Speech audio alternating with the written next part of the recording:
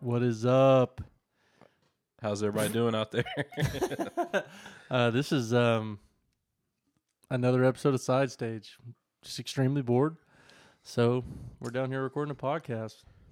This is Anthony on here, Anthony Creamy. I've mentioned him on here before. He's just as bored as I am. So what's up, dude? What's up, man? Coming live from Lenore. Haven't been over here in a while, man. This is the first time seeing this little studio, and I gotta say, man, it's looking pretty nice.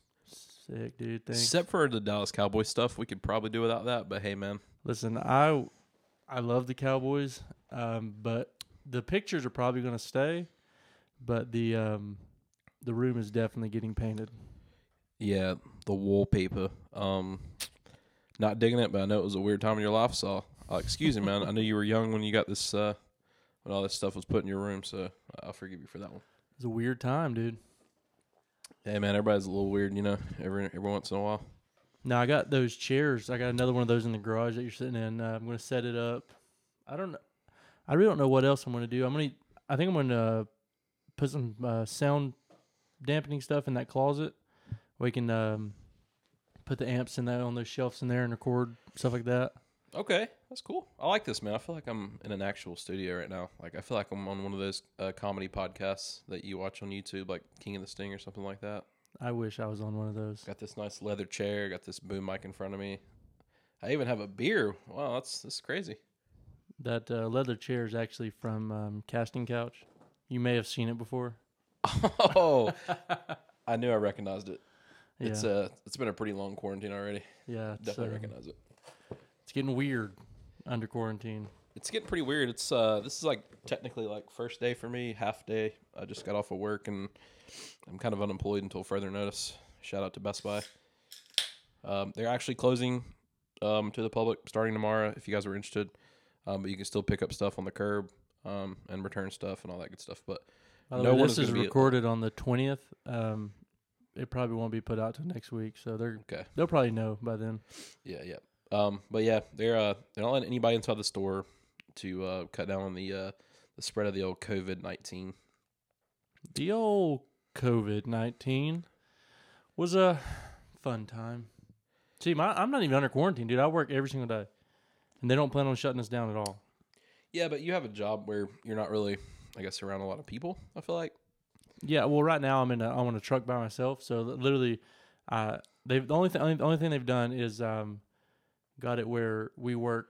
I leave straight from here. I bring my work truck home, so I'm not actually having to go to the shop.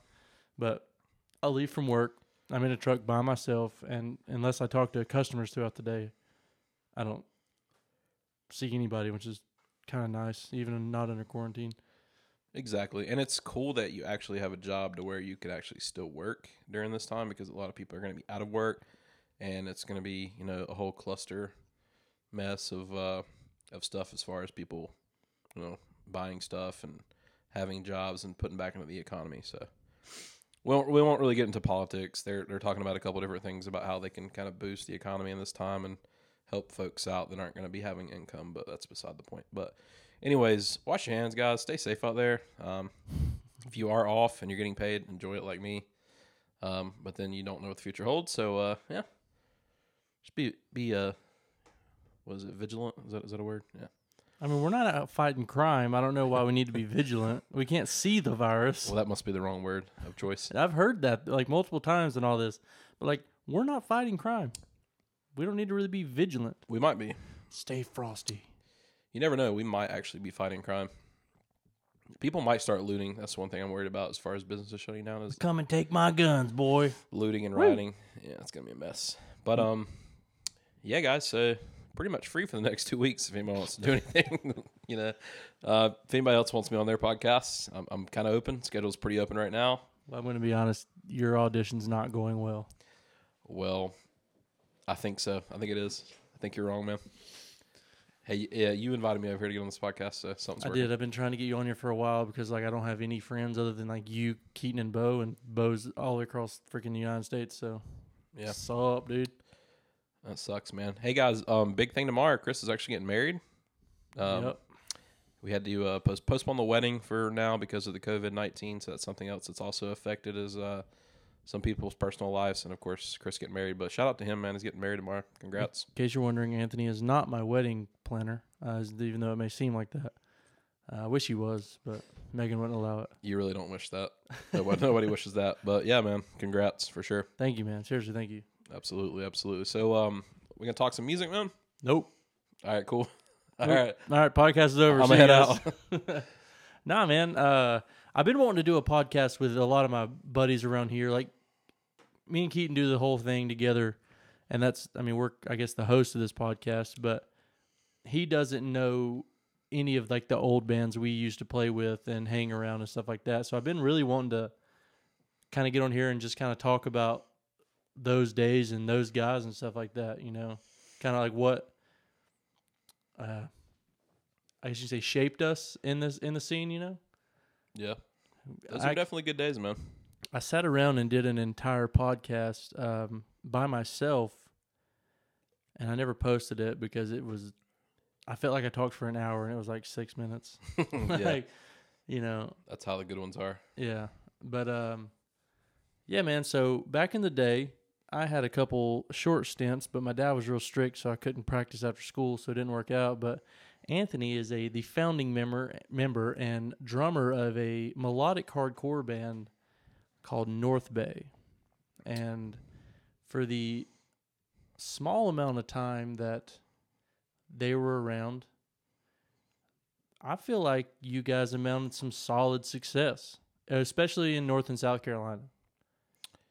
I think so, man. So originally, it was me and Kyle Cottle, John Hamby, and Seth Green. We were in a band that we started called As Daylight Prevails. ADP. ADP. And it kind of, well, actually, I don't know if Seth was in that band. That might have just been me and John and Kyle. And then that's the first stint I had was ADP. Yeah, we went through a couple. We tried to get a bass player because we never had one originally. Chris played a couple of shows with us. Jake Powell, shout out Jake Powell. He played a couple of shows with us on bass. Ethan Carswell, we tried to get him kind of on a keyboard bassist type deal. Didn't really work out, but he played a couple of shows with us as well. So shout out to all those guys for definitely being there for us and helping us out. And then ADP, the sound wasn't working. We were all growing towards more mature sounds.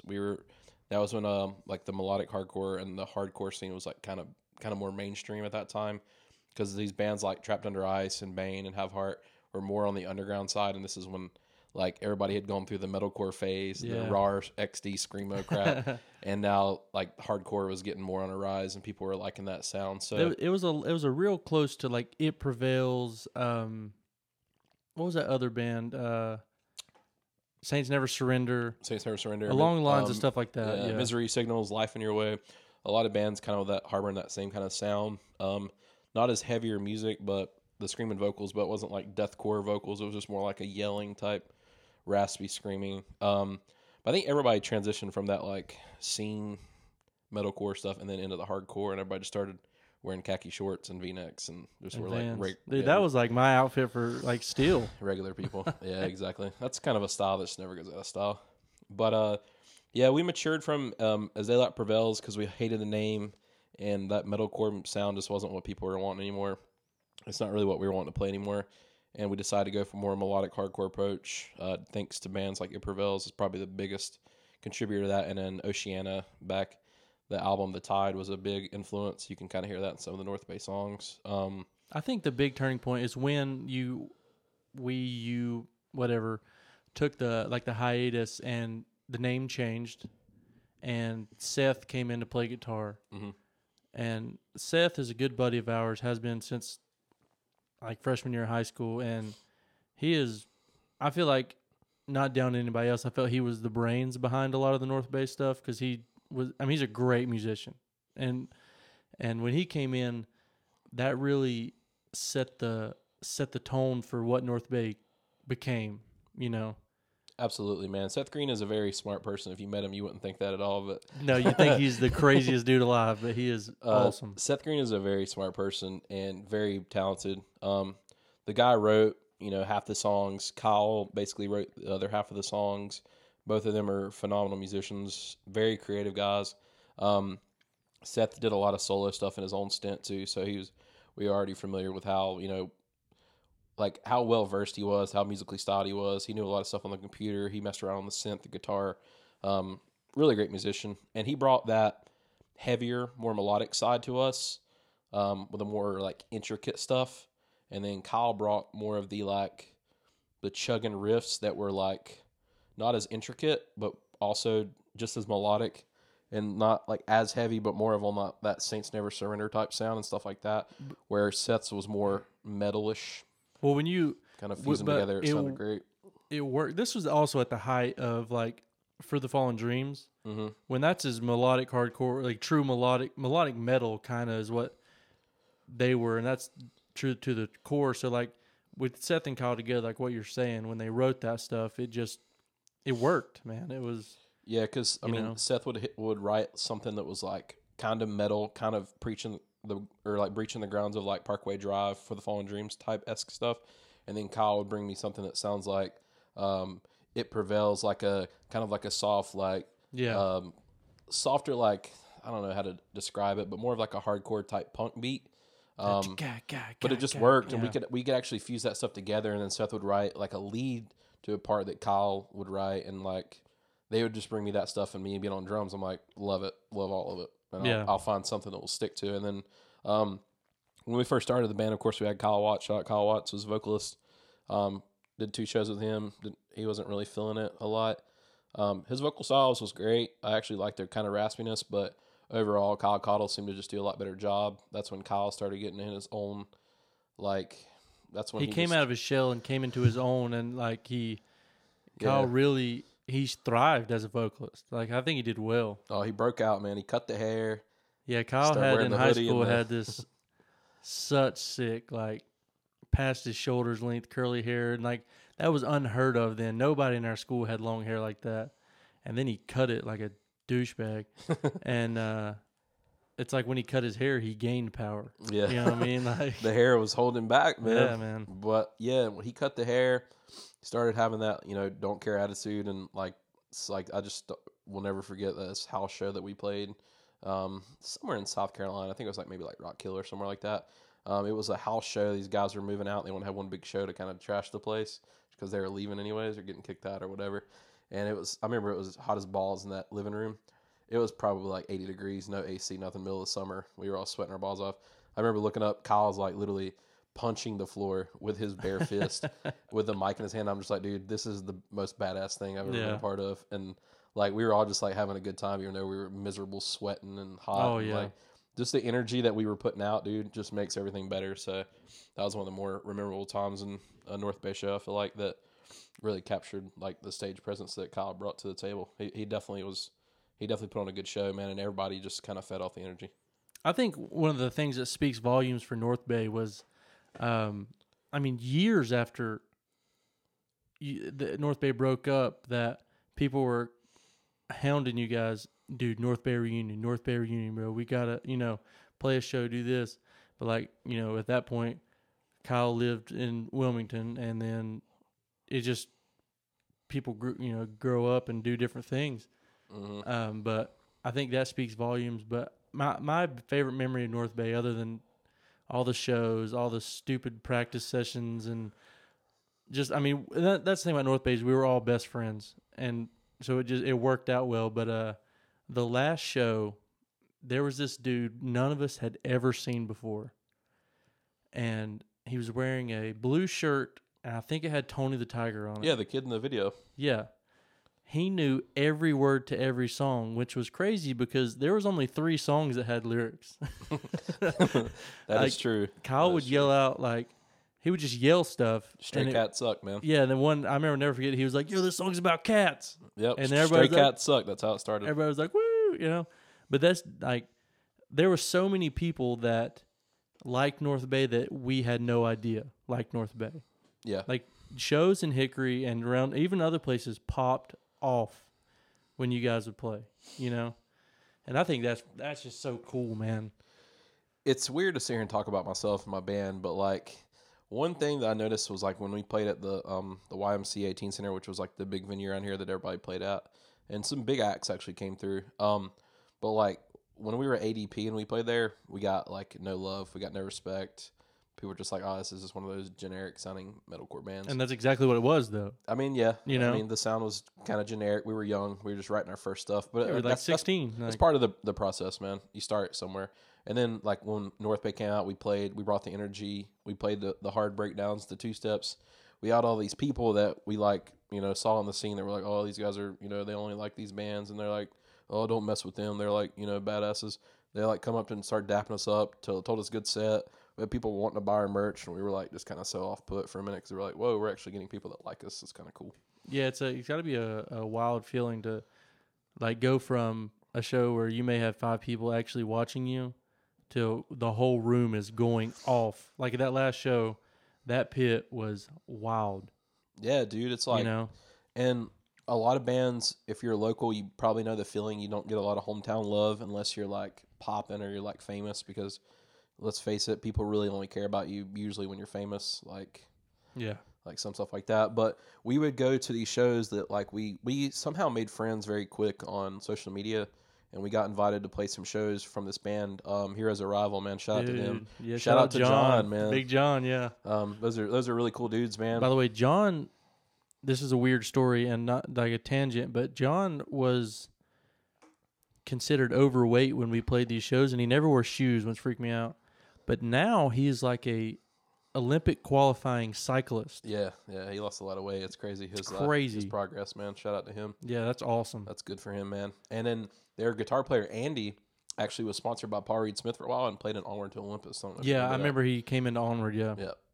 He got that sponsorship right at the time he went into Onward, right? Yeah. But yeah, Heroes Arrival, man, we couldn't do a lot of stuff without them. They were so cool. Yeah. And at the time, we probably took a little bit of their relationship for granted, but those guys were awesome. They helped us a lot do what we could do. But we got a couple of shows set up down in South Carolina, and I remember one of the first ones we went down there to play at almost like a teen center type church thing. And that was a cool venue. That was a good show. And there was another band there that was kind of big around here. It had that Tracy guy in it. Tracy, yeah. And they were supposed to headline, and I remember Heroes Arrival had us headlining because like they thought the world of us for some reason. They thought we were awesome. And I remember like headlining our first show out of state. That was without a doubt probably one of the coolest feelings because that crowd like seemed like they were there to see us, and they don't even heard of us. Yeah. So that was super cool because I do remember Tracy being pissed about that. Yeah, their whole band was pissed. But after the show, dude, they said like, you know, they came up to us and said, "Awesome." I remember seeing their band members in the pit for us, like. But I was also like me and Alex Smith were dancing for their set too, so like we were showing them love too. It's not like we decided that we're gonna like headline. Yeah, we're the headliners, so we don't have to do anything for these other bands. Yeah, we're not cocky. Like we didn't do that stuff. Like we showed everybody respect as long as we got it. So it's not like. And I think that's the thing. Like if anybody here listens to this and you're starting in a local band or whatever, dude, show love to everybody. Like regardless, like because you never know when you may need them to show love for you, you know, like don't take for granted seeing 50 people at a local show dancing to your stuff in the grand scheme of things is nothing, you know. Even if it was as simple as like Kyle saying, "Stick around for the rest of the bands." Exactly, yeah. Like, thanks, guys. It's been real, but like, and that's exactly what he said at the last show. It's so cliche. Yeah, he's like, "Thanks, it's been real." But even when like you just say, "Stick around for the rest of the bands," or "Thanks for coming out and checking out their bands," like. Those stupid little words go a long way. They really do. Or if you are the headliner, shout out the bands that played before you. Yeah. You know? Because, like, they're there to entertain, like, while people are waiting for you. Maybe they're not there to see them, but it doesn't matter at the end of the day. Like, put on a good show, man. Do what you do, and then tell them, like, thanks. But I thought that was a really surreal feeling. That was pretty cool. And then there was another time we played at this place in South Carolina called Somewhere Else Tavern, I think, in Columbia. And we looked on the wall and seen that, like, Census Fell and a bunch of big bands have played there. This was the first time, like, a venue ever mic'd up, like, my set, all our amps. So that was super cool. Because everything else we played was, like, basically self-promoted, self-put shows. Yeah, exactly. This was an actual, like, not a concert, but we were mic'd up. But the crazy thing is, like, half the people in the bar there couldn't care less about our music, except for this one dude. That was really cool. But we just sounded so good and so tight that show, and, like, everything was mic'd, and that was just a really cool thing, too, to kind of have, like, share the stage that a lot of big bands have played. So that's kind of cool. Yeah, man. And then we got to play a show with 100th when they were still a hardcore band. It was right when Will We Surrender, or whatever that album's called. Yep. Right when that album came out, dude, and it was so freaking sick, man. I'll never forget that show. we opened for him, man. That was a that was a really good show. I would definitely like to open for a band like that. Like looking back, they're not who they used to be, but opening for them during that tour and that album was just great because at the time that was another major influence of our band. Because local band in South Carolina, Myrtle Beach, like stuff Kyle grew up, but what Kyle's listened to, like when he was down there in Wilmington. Shout out to Michael Poyam. He used to listen to them a lot. He kind of got us big on them. So, and Brandon Howard too, man. He used to listen to some hundreds. So like him and Michael and Kyle kind of brought that up here, which is cool. But yeah, man, North Bay was a really fun time, man. It's probably some of the best times I've had in my life so far, honestly. Just like togetherness, man. Everybody being together, raising hell at the storage unit, Taco Bell runs, man. Staying over there till God knows how long. Anthony's parents used to own a medical practice, and they bought this whole building, and the upstairs was an old library, and we Shout out. That used to be the practice space when North Bay first became a thing, and we destroyed that building. That was mostly the As Daylight Prevails days, but yeah, it kind of blended in some North Bay stuff. I don't know why that mic keeps twisting on you. Try to like tighten it. I don't know, but yeah, man. I'll never forget our buddy Charlie. It's the guitar player John. It's his cousin. Charlie's a good buddy of ours, and the first time we ever met him, there's a road that went right, like a main road that went right beside this place, and we were outside, and we like fake beat him up, and this lady stopped and called the cops and everything. The cops got called there way too many times, dude. Shout out to Jacob Carsel. Got him there the first day we were there. Yeah, Josh Wilcox, slapping the side of that transfer truck as it drove by. Yeah. But we never got any trouble, which was odd. We had the cops come. I don't know if you were there. One night the cops came because somebody lit off a firecracker. Yep, I was there. Downtown Granite Falls, middle of the night. It was not out of the ordinary for cops to show up and kind of hassle us. What was that one cop that was really cool, though? Micah yeah. Nancy? Yeah. But yeah, somebody set off a firecracker. They come in. They show up. They beat on the door. They tell us to come out with our hands up. And, like, everybody thought we were getting arrested. And then they're like, who's got the gun? And we're like, we don't have a gun. We're like, that was a snare drum. Because, snare drum kind of resembles a firecracker or a gunshot. And we're like, no, that was just snare drum. Honestly, we held up the snare drum and, like, beat the crap out of it. And they're like, all right, but we're still going to search you guys, make sure you guys don't have guns. And we're like, oh, okay. And, like, obviously nobody had a gun. We just had firecrackers, but they already lit them off. So that was the only close call we really had. Dude, that's some good times, man. I'm telling you, that was awesome. Yeah, man. The library was great, man. Anybody that ever went there knows that was, like, the spot. Like, I played beer pong for the first time there. This was when John Hammy didn't even drink. And I remember, like, one of the most famous pics we have is he passed out in the little like, circle chair. It's kind of like this. And somebody put the ping pong ball in him, and we took a pic, called it Celeb Shot. Yeah, I remember that. Beer pong, you take a Celeb Shot. But remember the time I used that cymbal stand as a penis in that video? Yeah, we all remember that. That was the As Daylight Prevails promo video with Chris Norwood doing some weird things to a cymbal stand. So yeah, there's that. And then that one night we set up all that stuff in there and turned the lights off and tried to run through it. Yeah, that was fun and painful. Yeah, good times. But then after that, his parents sold the business, or we got kicked out one. I don't remember, but we got a storage unit along. There were some other bands. Shout out Deception of a Ghost. They had a storage unit there, so we rented that joker out, and that was the spot from then on. Didn't even matter if we was practicing or not. That was it. That was the spot. I mean, you got the Crawdad Stadium literally right behind it. You could walk to games, and they did. They would tailgate there. 4th of July, sit on the roof of the storage unit, watch fireworks. I mean, we paid to be there, so I mean, we got our money's worth. Yeah. Taco Bell right across the street. We'd go to Taco Bell runs, gas station right there. Cookout not far down the road. Cookout, yeah. So, like, that was just a spot, man, back when we were in high school and then, like, right after high school. But, I mean, I guess it mostly was when we were in high school. But, like, 2009, 2010, man, that was just kind of the thing. It was going to the library or going to the storage unit, maybe drinking, maybe underage, maybe not. Well, you just said we were in high school, so. So, yeah. And then eating Taco Bell. And a couple of the boys had some rough times where they had to spend the night over there at Stortington, and that probably wasn't fun. But For the record, I'm going to say this, and it's 100% true. Even though I'm drinking a beer as we speak, I never drank any alcohol until after we graduated high school. So these guys are all degenerates. he's lying, guys. Don't listen to him. I'm not, dude. Seriously, senior week, John and Kyle, first people to ever give me a Bud Light. Yeah. Woo. That's a fair assumption, man. That's fine. You can lie to everybody. No, I'm just kidding. But yeah, man, it's weird to sit here and talk about, like I said, my own band and me, but like It's fun to like reminisce though, man, like, and really kind of overview what it was. Now we're pretty far detached from it. yeah, you know? and it's content, bro. I mean, somebody out there probably wants to Exactly. listen to this. And if they don't want to listen to it, I'm still going to talk about it, so it doesn't matter. Exactly. Woo. Now, there were some other really good bands around then, man. I mentioned Deception of a Ghost. They were signed to Bullet Tooth Records. They were pretty good. Like, not always the sound that my ear liked the best, but their shows were good. They brought the house down when they played. And their band just had some really awesome people in it. Exactly, Like, you yeah. can't say like any bad things about Brian, Buddy, Kyle,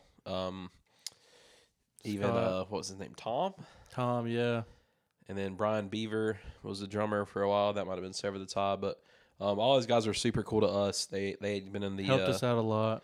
they had been in the scene for a while. All those guys were always really nice to us, man. So I can't really say anything bad about them. I mean, Now, Kyle is he's actually been in some pretty big bands now. I don't remember their name, but Kyle also did our recordings for North Bay, the only two that we ever did. We're all like kind of kicking ourselves that we didn't record more and get all the songs that we had just to kind of have for ourselves, which that might still be a thing in the future. We might still do that with Kyle, but yeah, we would record at his house, and he had some pretty nice stuff. He was also always super cool to us, man. He didn't charge us a lot, and he actually had pretty good sounding recordings, man, at least to get us by and put us on social media. So shout out to Kyle, man. Kyle Dameron's a man.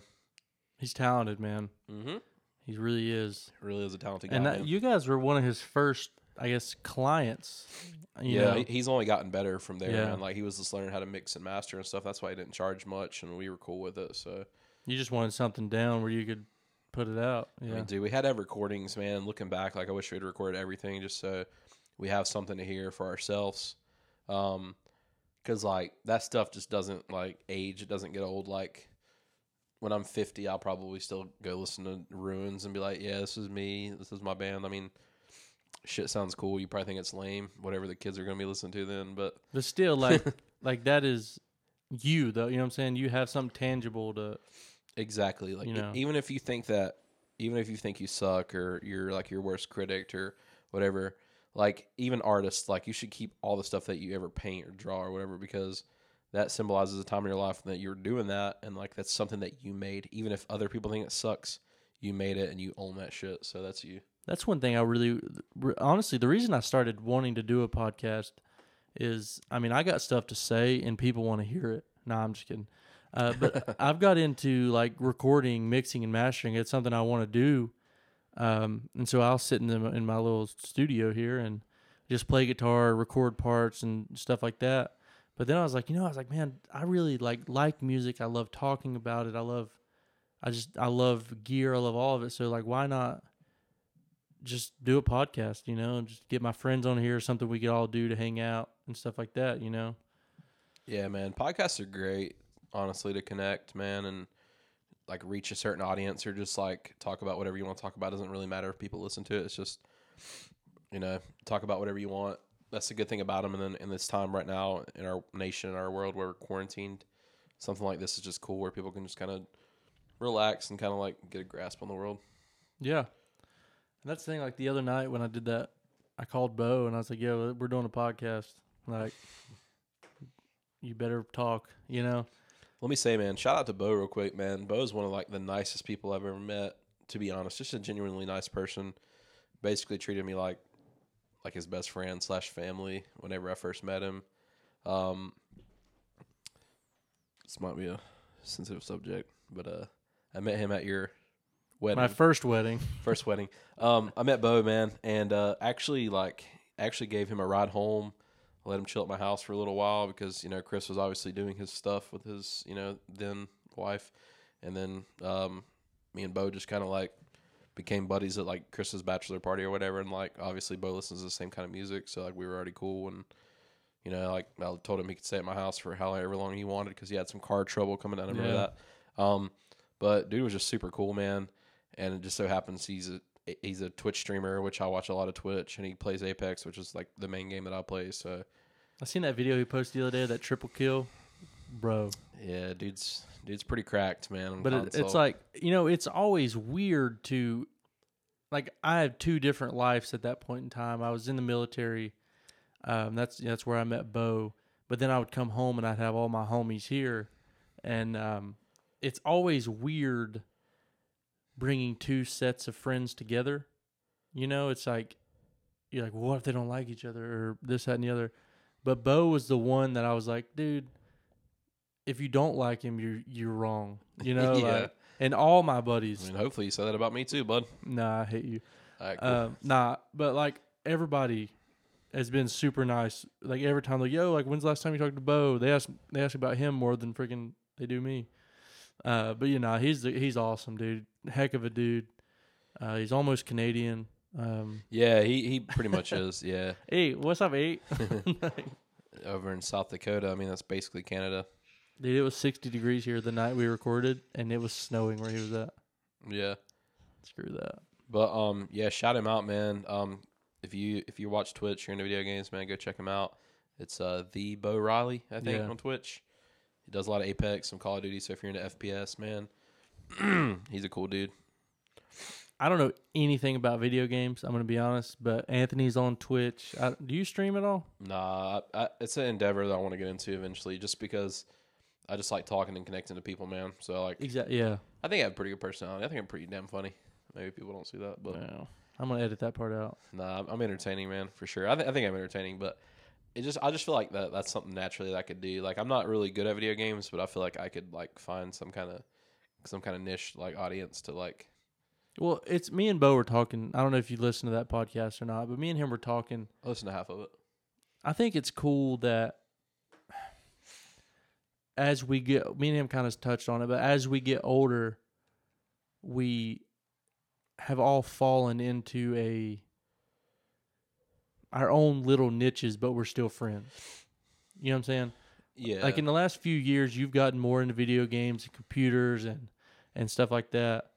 And I mean, computers are all right, but like video games, I've never been good at them. I don't have the attention span to play them, but like, it's still entertaining. It's cool that we can still be friends, even though I could care less about that, Well, the thing is, like, video games are like, they almost have to be a social thing for you. So just like we're doing this podcast and we're connecting like with each other, and then of course to like an audience. It's the same way that video games are. I mean, half of me being on my PC, a lot of people don't believe this, but I just got a gaming PC built like a month ago. Nerd. But half of me being on my gaming PC is I'm literally in Discord chat, which is an app, that you can talk to people. It's just a chat app. But half the time it's just me in there talking crap to my other friends that are on PC. I'm typically not playing anything.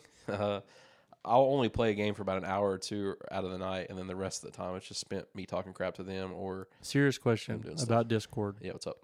Like I hooked up, me and Bo were talking, I had my phone hooked into my mixer over here for that podcast. Yeah. Do you know who, oh God. The guy's named Craig Reynolds. He's a drummer for Straight From The Path. He has a podcast called Downbeat. Mm-hmm. And I want to say that he does his podcast through Discord. Can you do it like that? It's very possible. I don't know exactly how you would do that, but it's very possible. I mean, it sounds like it's something that could be done. Because, he lives in England, and he does podcasts with drummers and stuff like that. That's where they announced the Ghost Inside's new album. Andrew Takatsik was on his podcast, but they weren't together. They were on the phone. Yeah. But it sounded like me and you sitting here. It didn't sound like a phone. Yeah, which Discord, so you start a chat room, and then basically people would join with their, people can join an audio chat, so like a voice chat. So like, just like I'm talking to you now, if I was talking to my buddy Chris or Dan in Discord right now, it'd sound just like this, like we're both on microphones talking to each other.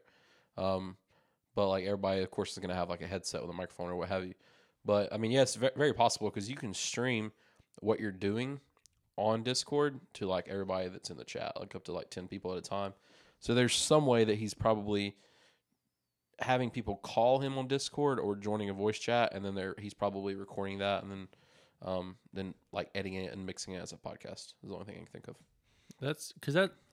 I mean, don't get me wrong. That podcast with Bo didn't sound bad. I had my levels messed up, but overall, it wasn't that bad. And it's kind of. I thought it sounded kind of cool because like the first I let the phone ring in it and stuff. So it's like.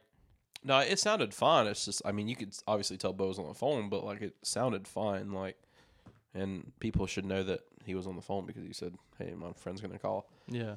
But no, it sounded fine, man. But yeah, shout out to Bo. And one big important thing that Bo brought up to Chris was about Dance Gavin Dance, man. Oh God, because Chris was super wrong about that. I had to roast him on his top 5 restaurants that Amy Keaton did. Okay, that's what I'm saying. And the top 5 bands. I said everybody was rude. He is everybody. Yeah, I'm rude, and I don't give a crap because Dance Gavin Dance is easily in my top 5. It doesn't matter if we're talking influential, best bands, remind me of good times, stuff like that. The dynamic that Dance Gavin Dance has is beautiful. And it doesn't matter what vocalists, Tillian, Kurt Travis, Johnny Craig. Johnny Craig obviously is the one that reels you into Dance Gavin Dance and makes you like that band.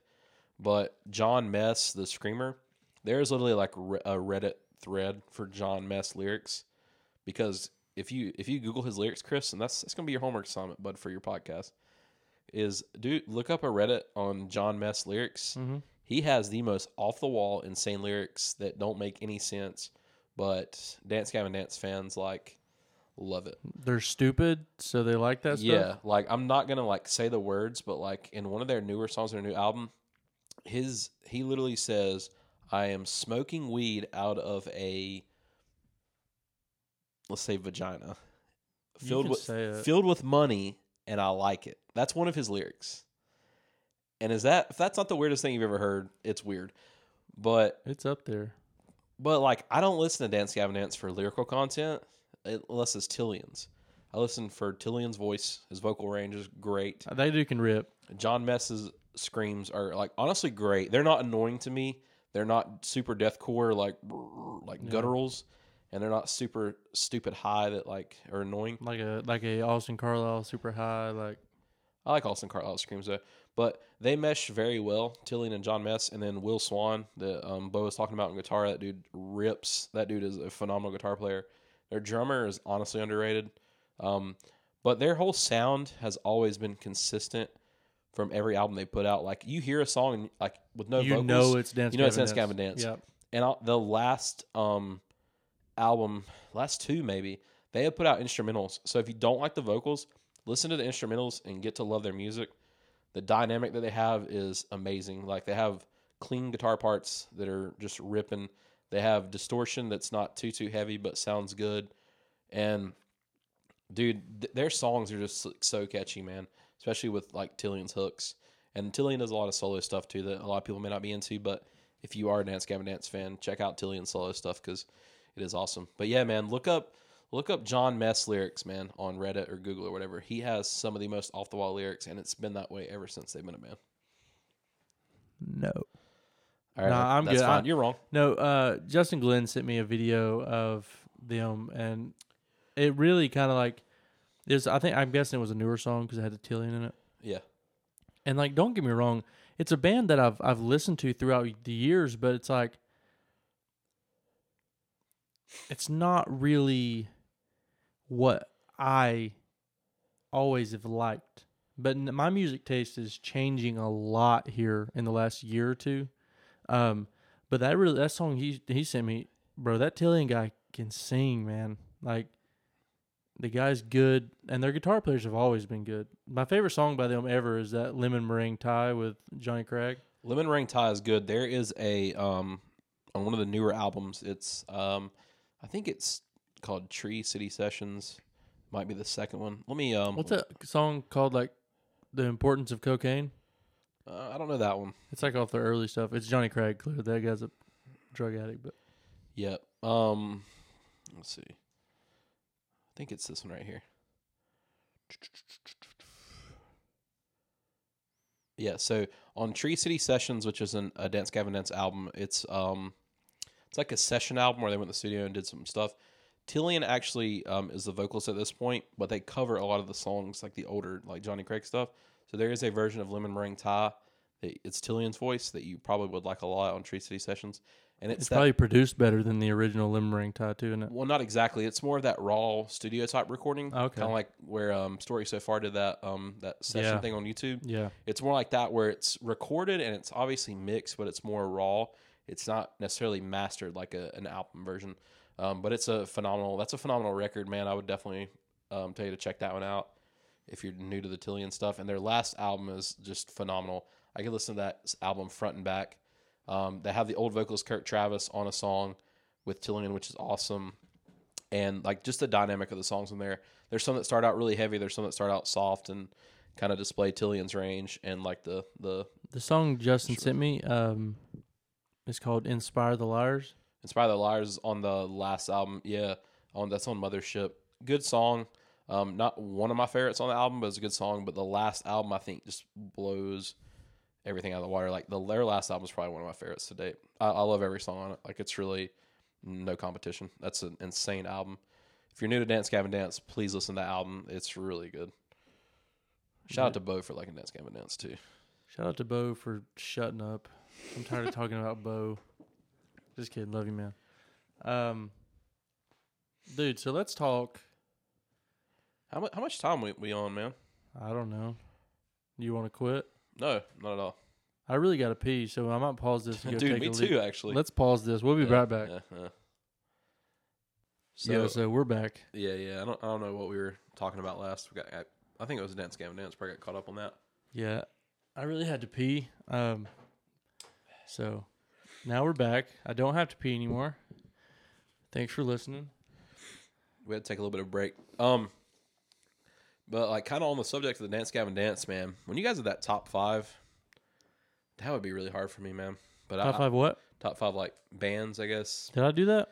You and Keaton. Oh, we did, yeah. I don't know. I can't remember if it was like by influential or what. Because if we're being honest, like there's a lot of bands that influence me, but they not necessarily a band that I would put in my top 5. Yeah, and I don't really like today. But dude, that would be hard. But like currently, like what I like, Dance Gavin Dance would easily be in my top 5. I feel like. I know you used to really like It Prevails. Have you heard their new stuff?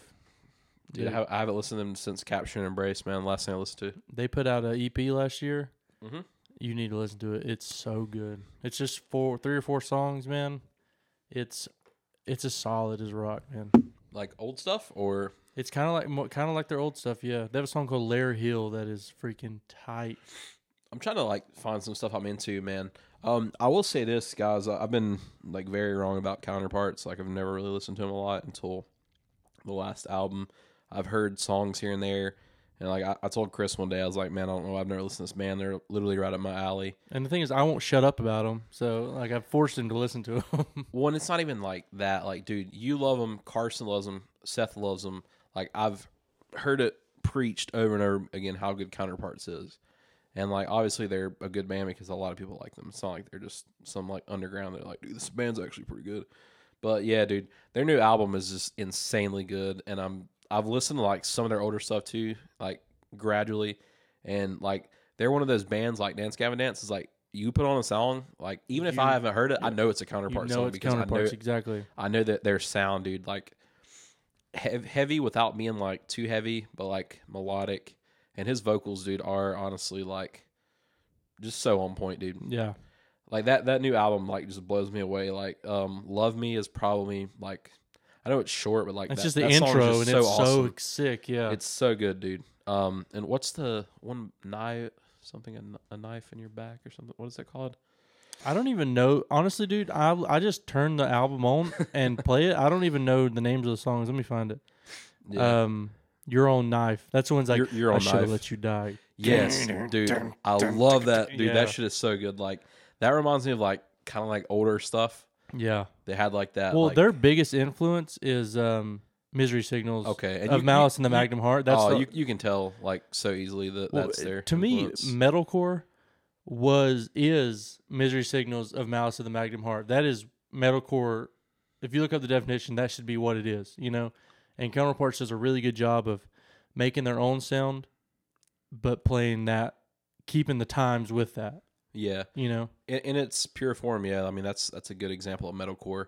But yeah, dude, Counterparts is just a sick band, dude. Like that's honestly some really good stuff. Especially that new album, man. Like I definitely went through it a couple times. I got a couple people on it. I really dig. You need to listen to the album "You're Not You Anymore" and the title track "You're Not You Anymore." It's the last song in the album. Yeah, dude, there's something about that song. The emotion that it invokes is ridiculous. I will say one of the songs that really caught me. So "You're Not You Anymore" was the last album, 2017. The "No Servant of Mine" is a song that I actually heard that was actually really good. Shut up, Siri. That was one of the songs that I actually heard on the album that was actually really good. Super raw emotion, like what you're saying. I mean that stuff just rips, dude. And then another band that you got me into, Movements, man. Movements rips. I listened to a lot of that Feel Something album. I think they just finished a new album. Vocalist is super talented, man. I actually remember a couple years ago when Protection, the demo, came out.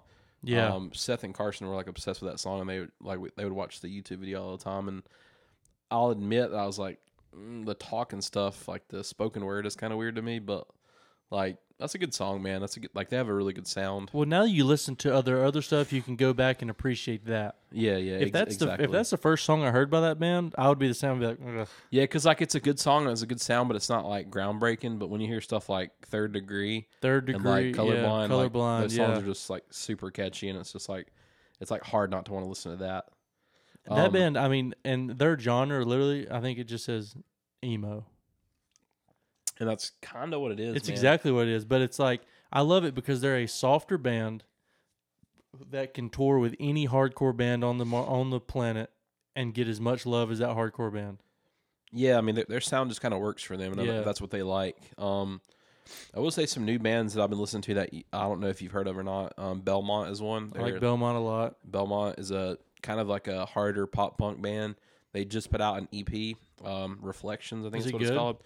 It's really good, man. It's a little bit different sound than their other stuff. It's a more mature pop punk. Yeah. But it's got some really creative and really cool breakdowns in them. Their drummer is nasty. Their drummer is insane, and their guitar players are actually really good. Their breakdowns, they just utilize a lot of effects, which is really cool. It's kind of something that a lot of bands haven't done before. So I think they kind of think of creative ways to kind of make their sound heavier, but at the same time just kind of give it that breakdown kind of appeal for people that want heavier music, but then the people that like pop punk, because they're definitely pop punk lyrics and all. But Belmont's a solid band. Another band I'm listening to a lot is they are called Wolf and Bear. You showed me them. I listened to them for a little bit, and then I kind of forgot about them. I need to listen to that again. Yeah, they've got that. If anybody listens to Four Letter Lie or used to, Four Letter Lie, they kind of have that sound to them where they're heavy at times, but then they also have a lot of clean vocals. They sing a lot, but they're also, some of their songs are just super duper heavy. So they've got some killer stuff. I think they just came out with a new album not long ago. And I've been listening to a lot of Dance Gavin Dance too, man. And then I get into a lot of prog lately, man, especially instrumental stuff. Did you get to that part of the podcast with me and Bo when we were talking about that? I kind of, not a whole lot. We were talking about, he was talking about Intervals and Polyphia and Sean and stuff like that. Yeah. And you're the one that showed me all of those bands. Yeah, all those bands rip, dude. Shout out to Seth Green, man. He showed me a lot of those guys. That's me and Seth are very on the same page when it comes to a lot of music. We pretty much like the same stuff that each other likes. Sean just came out with a new album not long ago, and it's super groovy, man. So I don't know if Bo's he's probably heard it, but if anybody's into groovy prog stuff, mathcore almost type stuff, the new Chon album is phenomenal, man. There's just a lot of good melodies and a lot of good riffs in there, and it's totally instrumental. So if you don't like screaming stuff, you actually will probably like it because it's really groovy, man. But dude, I love bands like Chon. Intervals is so good. It's literally one guy, Aaron Marshall, I think is his name. Dude is stupid talented. Can rip the guitar. He writes all the drum parts. I'm sure he does those, you know, program drums. yeah, Stuff. Yeah. electronically. But dude is just a freak musician. You can watch videos of him and Polini. Polini is another good one that's really, really, really good. If you He haven't listened did. to it. There's a company that makes guitar plugins, Yeah. and they did it's oh my god, I can't remember the name of the company. They did a plugin suite for him. For Polini. Yeah.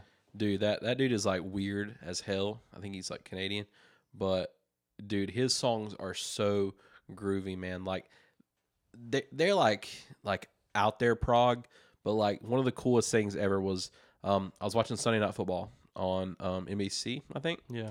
And NBC for whatever reason hasn't been known on like the late games to play some rad ass music. I've heard Story So Far on there. Yeah, I've heard that. Knuckle Puck. I've heard Real Friends, and I've heard Polini.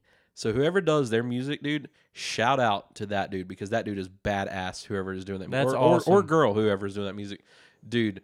Sunday Night Football has some lit ass soundtracks, bro, and that makes me so hyped, dude. Like It's like both of our worlds coming together. You know, like dude, imagine hearing like a prog song that you just listen to in your car that probably a lot of people don't listen to. You hear it on Sunday Night Football, dude. When I heard that riff, I was like, holy shit, that was Polini. Like, I bet half the people that I'm friends with don't know who that is. yeah. And then, like, I heard Story So Far on there. I was like me and Carson both called that one because I texted him about it. This was like 2 years ago. I was like, dude. I do remember Did you that. hear So Far? I was watching that one. Now the Knuckle Puck, I didn't hear that one. And the Real Friends, I didn't hear that one. I heard Real Friends, yep. And I know who Polini is. I've never listened to his music though. Dude, check his music out. I'm gonna find you a good song for you to listen to. By Polini. Let's talk about Story So Far for a minute. Yeah. You know, we've been there with them from the beginning. You know, that was like around the time when we were really like pop punk. Story So Far's first two albums, that was us, you know. I mean, you probably were. I gotta admit that I was not the biggest fan of them at first, and Kyle would crucify me if I said otherwise. That was a band that Kyle really liked a lot. You liked a lot. I remember Caleb Wilson liked a lot. You would always share them on Facebook. Their first album, man, I just like I wrote them off because I was like, oh, this is a generic pop punk band. When I actually sat down and listened to them, like the song Closure, that song just kind of reels you in. So I'm not going to say that I liked them at first, but I got to like them. And now I would probably put them in my top 5 currently. I was about to say, from going from their first album to now, what do you, bands grow up, bands change. Yeah. Their sound will change. What do you think of their new stuff? I love it, dude. Their last album, dude, was like insanely good. And like, I think me and you talked about it at first. I wasn't really feeling it, man. Neither one of us were. Yeah, and then but the like, more I listened to it. But I was like, dude, Upside Down, this like soft song, this is a banger, dude. Yeah. And the more I listened to that album, the more I realized, hey, I'm older now than I was when their first album came out. So it's like, they're going to grow up. We're growing up. Those dudes can write some freaking music. Yeah, dude, like this is the mature story so far. Like we don't want to hear about Parker and his girl problems anymore. Like we're hearing like more mature stuff out of them, which is great. I think he's got a drug problem though. He did. Did he? That's what that whole last album was about. Because you can Google that, and it's a pretty cool dynamic how he talks about his own problems. I need to look that up because I tweeted at Kellen, the bass player. Yeah, it's like, yo, boy, you need to take care of your homeboy. He has got some problems, dude. Oh, dude, he was addicted to lean. Like he'll come out and say it, cough syrup. That song, it says, what does he say?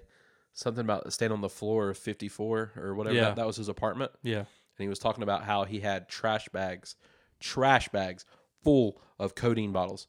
Trash bags full, dude. Think about that. Like he was going through money he was spending on that. Dude, he was going through codeine syrup like it was going out of style.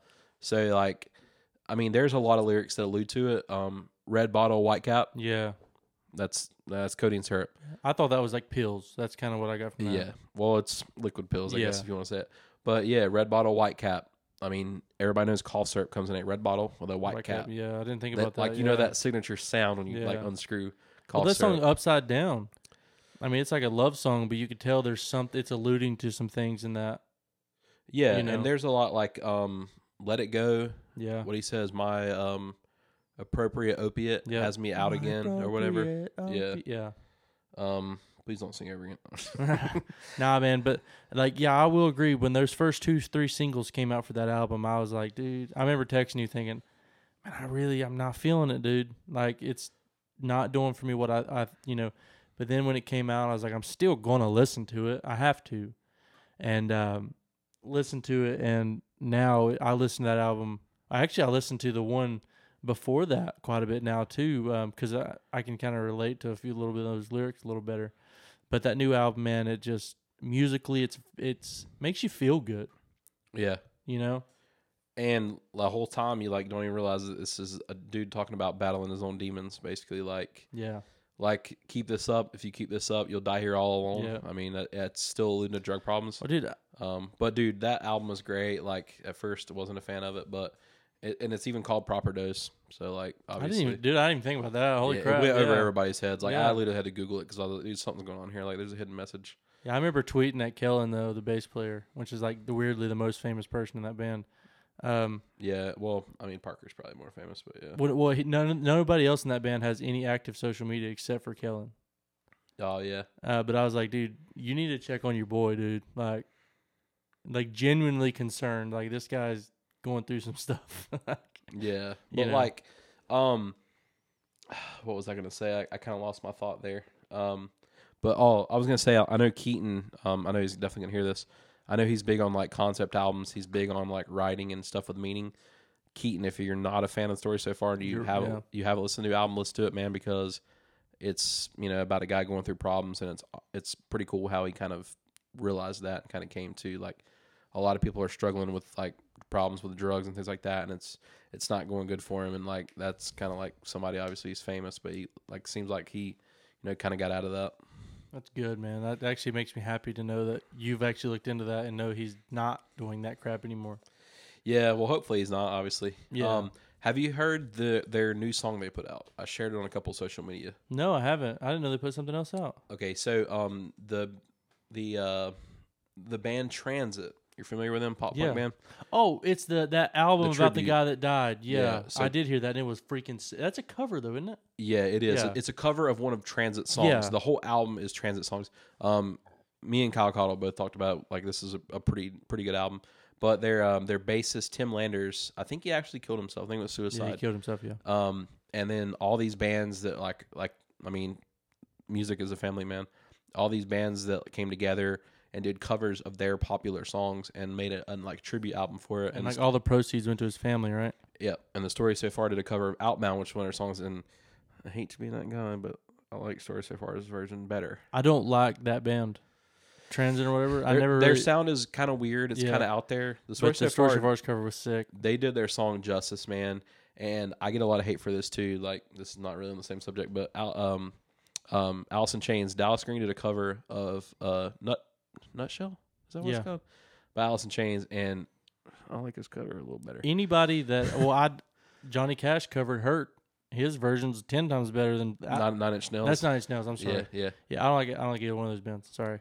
But no, like anybody that knows me and we talk musical influences, music stuff, Dallas Green is top of my list for musical people, period. The dude is amazing Stupid talented in man. every sense of the word. He sings like a god. He can play guitar as good as anybody. Like he is up there for me. And if he covered a Madonna song, Love Don't Live Here Anymore. Yeah, and that's phenomenal. His version's 10 billion times better than Yeah. you know. Dallas Green rips, and if you only like City and Color and you've never listened to Alexis on Fire, you don't like Alexis on Fire, you're wrong. Alexis on Fire is amazing. Might be in my top 5 too, dude. They're up there for me. Not top 5, but they're up there. Dude, that's such a good band though. Like the dynamic, again, like going back to like Dance Gavin Dance, the dynamic that Alexis on Fire has is beautiful. You have Georgia's screaming vocals. You have Wade's raspy that he brings to it, like in some songs, and you have Dallas Green who can sing and kind of scream too. He kind of gets it out there. He doesn't need to scream because his voice is an angel and it needs to be as taken care of as it can be. Yeah, but dude, their music is phenomenal. Like even if you go back to their old albums, they were very, very, very screamo, emo. Dallas was a little bit more whiny back then. George's vocals had a lot more rawness to them, and they were a lot faster. Like that band has progressed so well, and they have matured into it. Like, have you listened to Awesome City and Color I don't remember the album name. The song called "Lover Come Back." Maybe. I'm not sure. It is. The video is weird. It's just this dude dancing in random places. But the song itself is, I don't know how to describe it. It's kind of sad because it's talking about he wants his lover to come back to him, you know. But the song just makes you feel good. His voice is freaking amazing. Stop Snapchatting. Gotcha. But yeah, dude, if you don't like Dial Screen, dude, like get out. What do you like? Yeah, if You you know don't what if I you don't mean? like Alexa on Fire or Dial Screen, like Honestly, I get not liking Alexis on Fire unless you.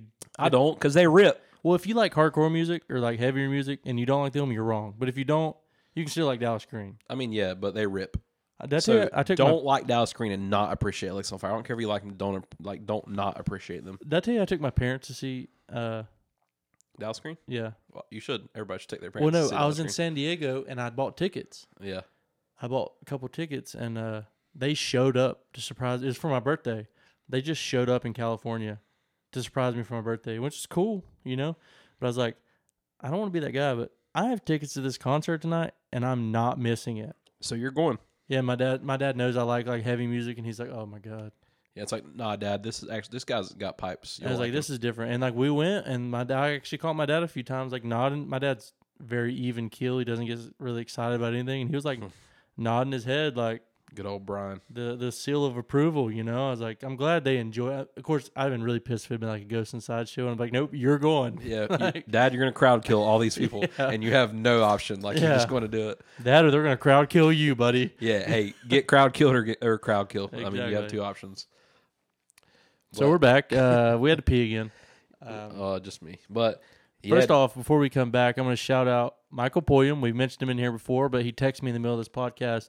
So I'm going to send him a link to all these. And if you don't know Michael, you're wrong. He's a good dude. He lives in Myrtle Beach, so he's living the life. Except for now, he's on quarantine, so it's probably really boring. yeah, for real, man. That stuff's crazy, man. But yeah, man. Like, I guess we're gonna try to keep this kind of focus on music, but we're just kind of straying whatever way we want to go, man. Speaking But- of music, you were talking about who was he? Oh, Belmont using a lot of effects. Yeah. And I'm rebuilding my pedal board right now. And so I took all my pedals off my other pedal board and I got them sitting here on my desk. And there's a company called JHS out of Kansas City. And they have a pedal called the Panther Delay. And that's what that seafoam green pedal is right there. Look how freaking big that thing is. Yeah, for a delay pedal, that looks like overkill to me. Well, it's got on the left is the turning it on. The middle there's an effects loop in it, and the third one is a tap tempo switch. But like, I ordered it because I thought it was cool, and it was the original one they made. So it's hopefully one day it'll be worth some money, and it sounds amazing. But I got it in the mail, and I'm like, oh my god, it's the size of 3 normal size pedals. It's Yeah. huge. That's dude. a really big pedal, man. I don't know why anybody would need that, but yeah. It sounds really good. I'll show it to you later.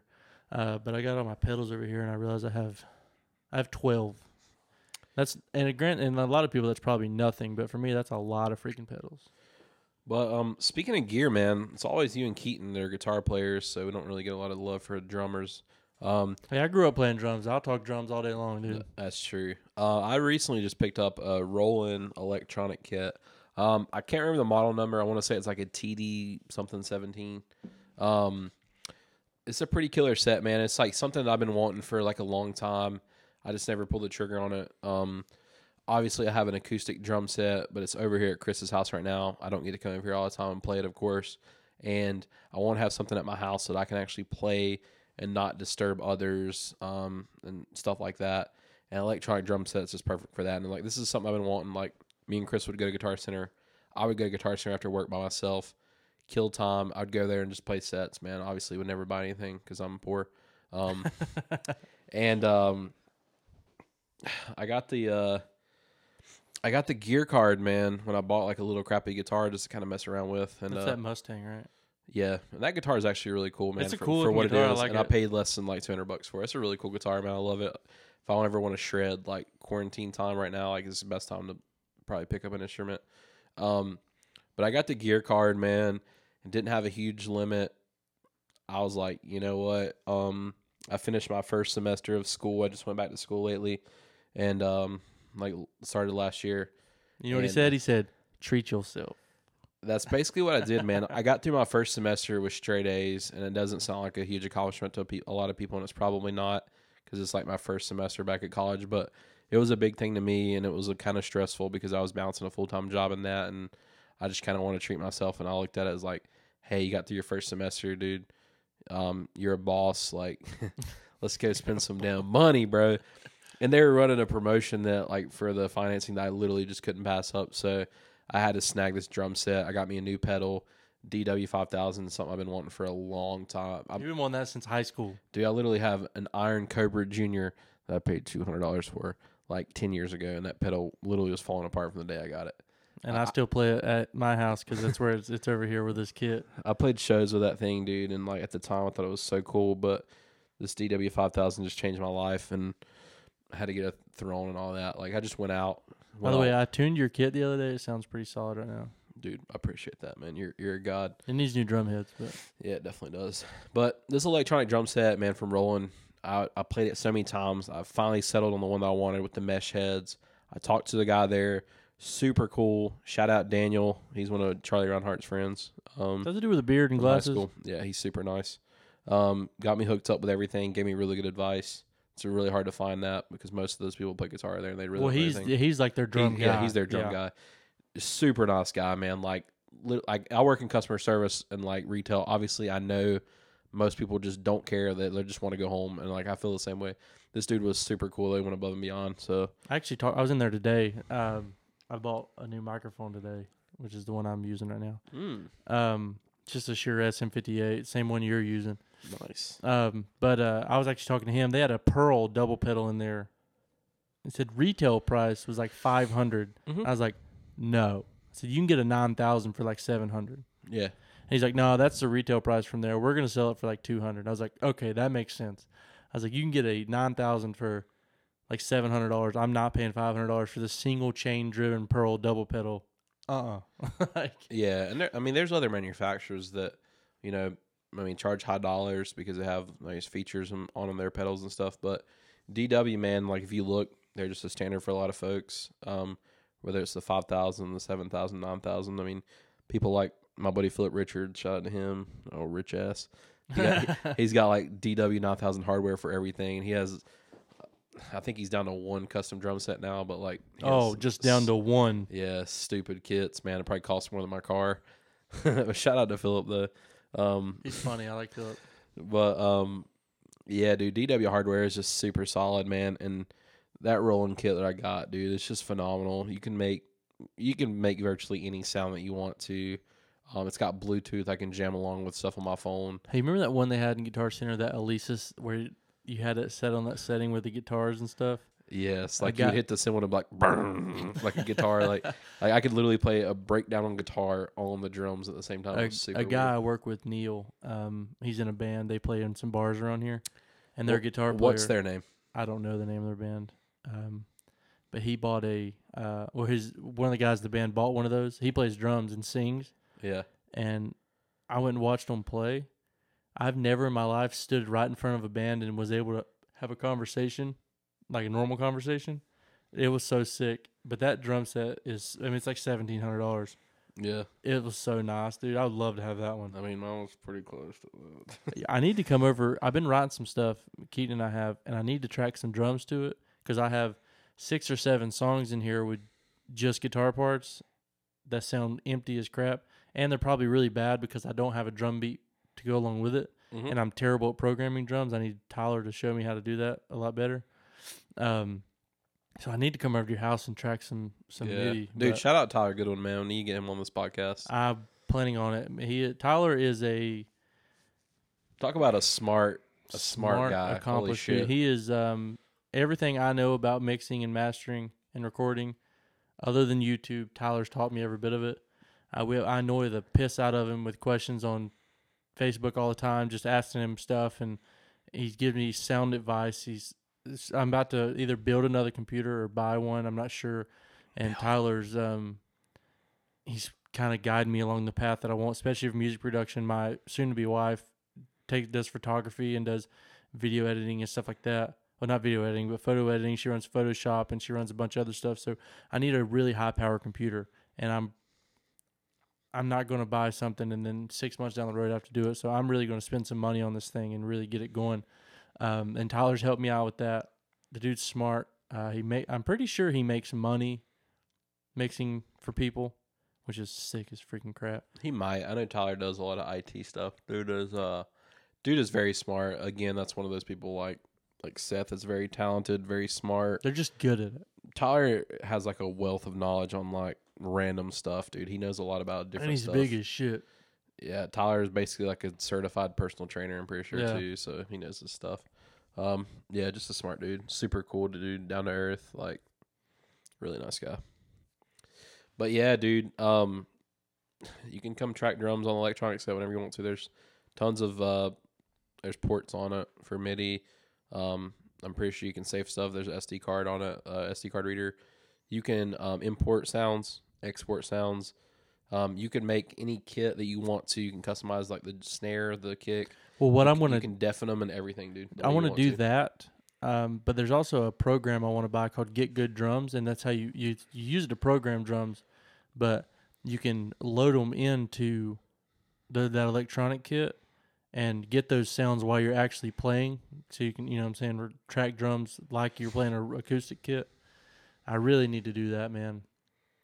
Or Yeah. I could just get a freaking 8 or 9, 10 channel audio interface and record real drums, but that's really hard, and I don't Expensive, hard, and it's really hard to fine tune the sound. exactly. It's one of those things I would love to learn eventually, but right now I'm focusing on learning how to EQ guitar and vocals. That's really what I'm not EQ, but also EQ, but mix and master guitar and vocals. So You would have to have a very very treated room. yeah, I was about to say very quiet room. So Of course, this room right here, you could if I do put it the stuff on easy here, in here, bro. exactly, Yeah. I could treat this room for probably, if I spent $500 treating this room, it'd be as good a room as you're going to find, Dude, not in a professional studio. you could literally fiberglass that and make that a booth right there. Easily Yeah, the for closet, cheap. Yeah, I got a big walk-in closet in here. I could turn that into a vocal booth and like a guitar recording booth. easily. I mean, Yeah.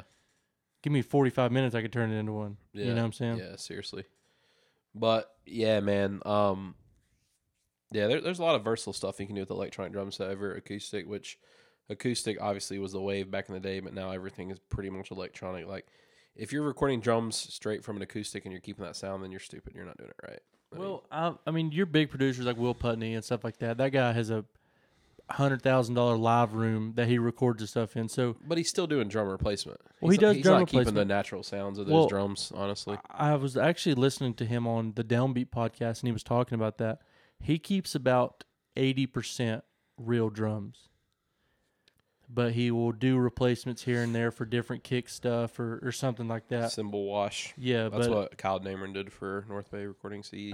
but he said he Replace keeps drums. about 80% real drum, real like dry signal for them drums. Yeah, well, he knows what he's doing, too, Yeah, he's of course. 3-time Grammy nominated. So I mean, you know, Grammy nominated? yeah, he For is. what albums? Not 1 or 2 heavy albums, but he does a lot of other stuff too. You know what I'm saying? Like Beyonce? Yeah, I think he did. He recorded Beyonce's metal album. Oh, metal album. Okay. I literally thought you were being serious for a minute. I was like, No. what? Oh, I was about to say, I don't think you're. That's telling all the the truth. all the single RAR XDs. Chris, just stop, man. All right, we're done. We're going home. Hey, it's stuff like that makes me not want to hang out with you. That's my famous quote from like 15 years ago, and it's stuck. I love it. Yeah. Nah, I think recordings, and even dude, I'm a terrible musician, but I have fun. Don't say that, man. You have an ear for music, dude. Well, I'd like to think that, but like, I mean, I'm taking guitar lessons again. I'm learning, and You can't say you're a terrible musician. You're just a bad one, you know? No, we'll go with that. Yeah, I'm bad. There we go. Terrible would mean I have no idea what I'm doing. I have enough to get me in trouble. That's what I do.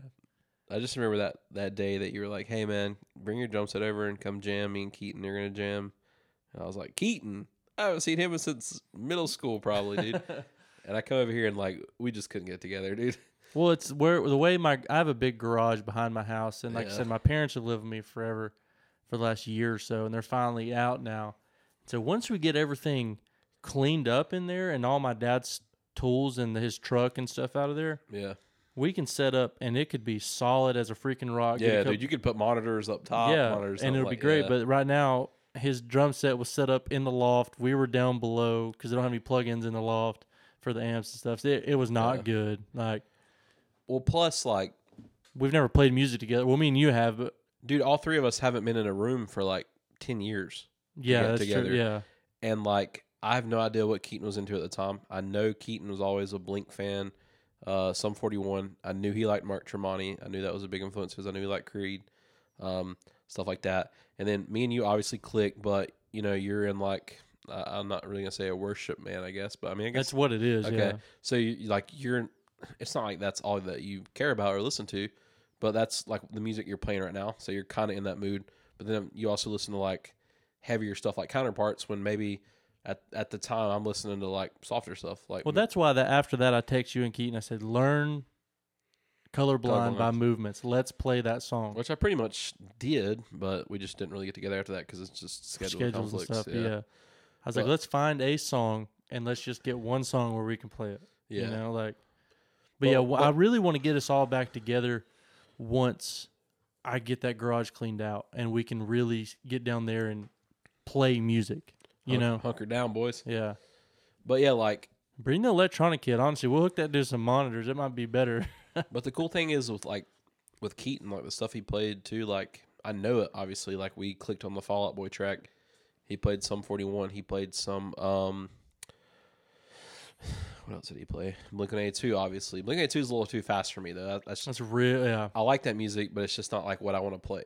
I'd rather play like more melodic stuff. But like the Fall Out Boy stuff definitely clicked, and I don't think I've ever like jammed with Keaton or seen him play guitar.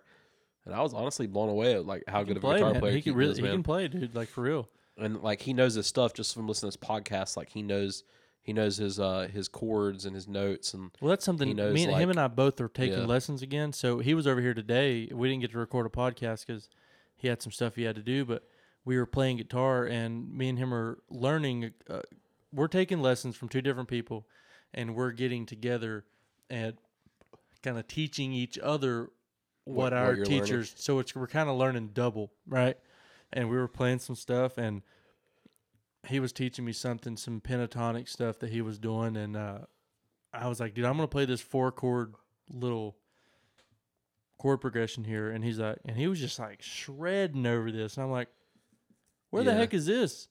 You know, like, what the heck, dude? But he can play, man. He is really good. He knows a lot of songs. That's something I don't know, and I'd probably be a lot better if I spent more time learning songs and riffs and stuff, you know.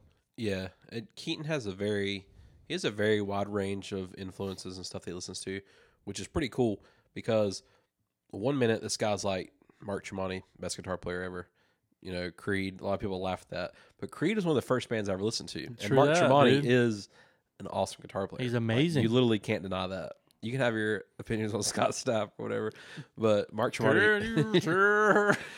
But then Keaton goes to 21 Pilots, and like that just like blows my mind that he is a 21 Pilots fan. I just don't see that from him. And then like when I came to Jam, like I'm not gonna diss the guy. I just thought we were gonna play like Blink-182 stuff because I thought that's all. Yeah. Like that's what I remember Keaton from middle school is just like Blink-182. That's all I thought about. Well, that's all me and him were about in middle school. Was I mean, that's what freaking everybody was about Yeah. when you were in middle school, but because that was like the big thing. But like the dynamic of the stuff that he listens to is really cool, and the fact that he's open to listening to stuff like Movement, Dance Gavin Dance.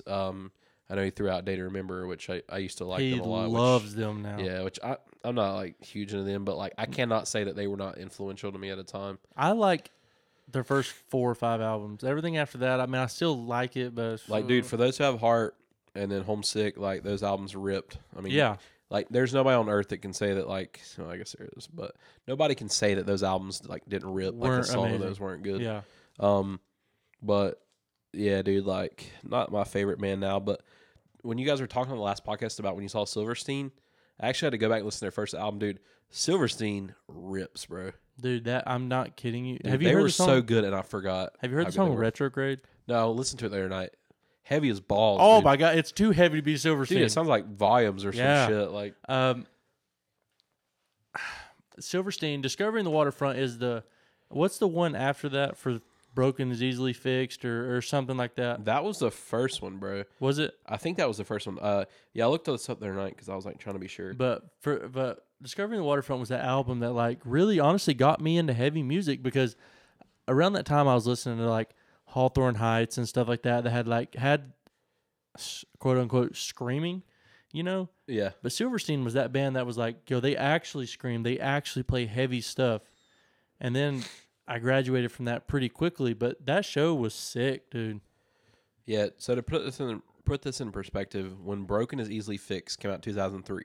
This is a Silverstein album with a robot on it. Yeah. Dude, Smashing to Pieces, Giving Up, Bleeds No More, When Broken is Easily Fixed. Dude, all those songs were bangers, dude. Heaters, Yeah. bangers, whatever you want to call them. I had to go back and listen to the album, and I was like, dude, I forgot how iconic this like album is.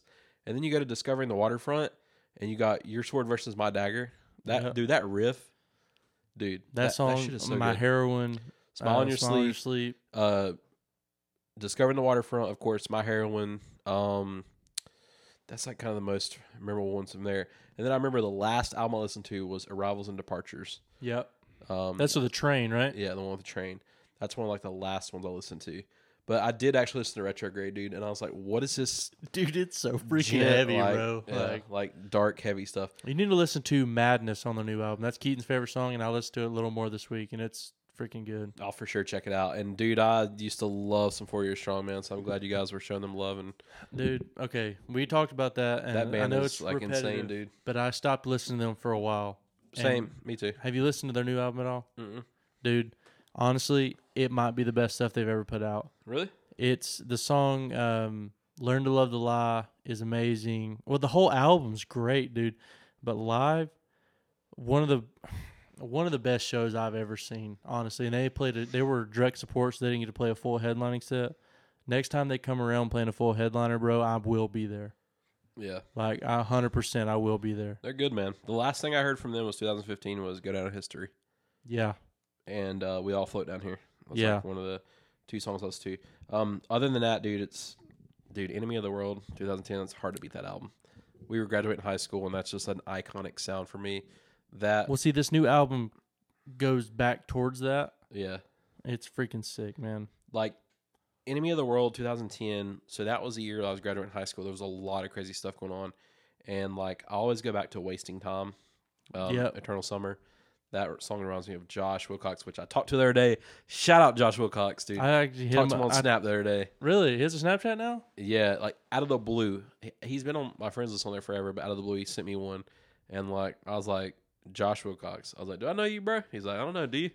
I was like, I think your name is Jay Sig or Josh Cigarette. He's like, friends call me Josh Jay Sig. Cigarette. I was like, are you Josh Cigarette? He said, friends call me Jay Sig. I was like, damn right they do. I talked to him or just commented on one of his Facebook statuses the other day. Love that dude, man. Shout out Josh. Lived with Josh for a while before I joined the military, and in one of the lowest points of my life, he was there. Always a homie, and I will always have love for that dude. Cool ass dude, man. Hell yeah. Awesome guy. But yeah, like back to 4 Year Strong, man, that song makes me think of him and Seth because they actually played that acoustically at a couple places, and it was awesome. It ripped. And that song just is like the soundtrack to that summer for me. As cliche as that sounds, and then what's it? Yeah, the Rise or Die Back to Trying. Summer 2003 when And then Rise or Die Trying, like the first album, like was insanely good. The my favorite song by them ever is One Step at a Time. That is a good one, dude. Yeah, wasn't that about somebody's brother? One of their brothers dying or something. Yeah. All the good songs are about people dying, man. It sucks. But Shiner, it was like Vigil's like. Well, no, that wasn't about him dying. When we saw him, he was like, "This was my brother's favorite song." He's told how his brother was dying. That's what it was. That's like, "This was my brother's favorite song we played," which is crazy because it kind of alludes to. It sounds like he's alluding to something like that. And dude, that song is so fast. Oh my god, so good. it's amazing. But like. Yeah, we That's had got to the be 220 privilege. beats per minute. We had the privilege of probably seeing like the best show, one of the best shows ever that Ghost Inside played. You were there when I told Keaton I did vocals Yes, for them on that show. I'm pretty sure that was me, you, your brother Greg, and Jake Piles for some reason was there. Yeah, That's I like think the Josh weirdest I think combination. Josh of people. Wallace was there too. He might have went there with somebody else. It was definitely me, you, and Greg, and I swear I think Jake Piles went with us. I think it was Jake Piles. weirdest That's combination when of people. First Blood played, and we all walked to the back because we thought somebody was going to die. First Blood, Evergreen Terrace, 100th, Yep.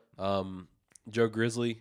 That band was freaking so awesome. sick. Local pop punk band, dude. They God. were so good. Yes. And then Ghost Inside, close it out, and dude, that was a Returners tour. Yep, last show at the brewery where they shut it down. Yeah, it was. Yeah, Dude, that show ripped. it was. And the fact that I got to do vocals alongside Vigil for my favorite band of all time, dude. That was cool, man. I can back Chris up on that, guys. That was like actually a really awesome moment. I actually watched it. It was totally unexpected too. I did not realize what was happening. But it was sick, man. But we're gonna take one more quick break. Yeah, and then we'll probably wrap up after this last break, probably. So we're back. We had to pee again Yeah, we had another potty break. Tough technical difficulties. It's fine. because someone, Has a small bladder, Anthony, Chris. shut up. We've had a couple of drinks. It's just like it's a Saturday night quarantine, and what better way to pass time and talk with your bud and have a couple buds. Shut up, dude. Dude, that was a good That- that was a shut- good tagline. I'm shut not even gonna up. lie. That was a good tagline. But yeah, guys, I have the world's smallest bladder, so there you go. Some inside story on me. She's back. Yeah, guys, I have the world's smallest penis. World's smallest bladder. No, I'm not gonna say that. I probably do too. Let's carry on, man. Onward. To Olympus? Speaking of that, at that Silverstein show, I seen a guy wearing an Onward shirt. Onward as in a Thea Vaughn shirt or an Onward to Olympus shirt? Onward to Olympus shirt. Oh, that's not as funny. I want it to be a Thea Vaughn shirt. I love Theo Vaughn. Speaking of that, do you like Burt Kreischer? Yeah, he's Have got a new stand up on Did you watch Netflix. No, not yet. I watched Pete Davidson's though, and it's funny. You should It's watch really that, too. funny. Yeah, yeah. But Burt Kreischer's new one is solid, dude. It's hilarious, man. I think it's his best stuff he's ever put out. I'll for sure check it out. I literally have 14 days off from work. I don't have a job. Tom Segura comes out in a couple days. Ball hog, Nice. my favorite comedian, hands down. I'm actually like super upset. Me and Jordan Setzer and Kyle, as you know, I didn't get invited, we're so disregard this entire story. These guys are jerks, and they know I love comedy, so screw them, jerks. in October we were supposed to go to DC, Washington DC, that is, to see Theo. Where else, Anthony? Yeah, I don't know, Dominican Republic. No, that doesn't work. But we were supposed to go to Washington D.C. to see Theo Vaughn at the MGM Graham in Maryland. Did I say Graham? I meant Grand. MGM Graham, Jimmy Graham. Yeah, but Theo actually canceled the concert, but it was for Jordan's birthday. We already asked off. He said, "You guys still want to go to D.C.?" And we were like, "Yes, we still want to go to D.C. Washington D.C. is a rad place." So we still went, and I'm sorry, Chris. We had a really good time. Jerk. And we went to some museums and stuff like that, but it still was not complete without seeing Theo Vaughn, so it's still kind of upsetting. And literally just in February, he literally just had the like makeup show up there in I think it was Oxford, Maryland, maybe, right across the water from DC. But super nice place, man. That MGM like looked stupid nice, dude. It was huge, big casino in there and stuff. The first ever big comedy show I went to ever, I saw Tom Segura on the Take It Down tour in Greenville, South Carolina.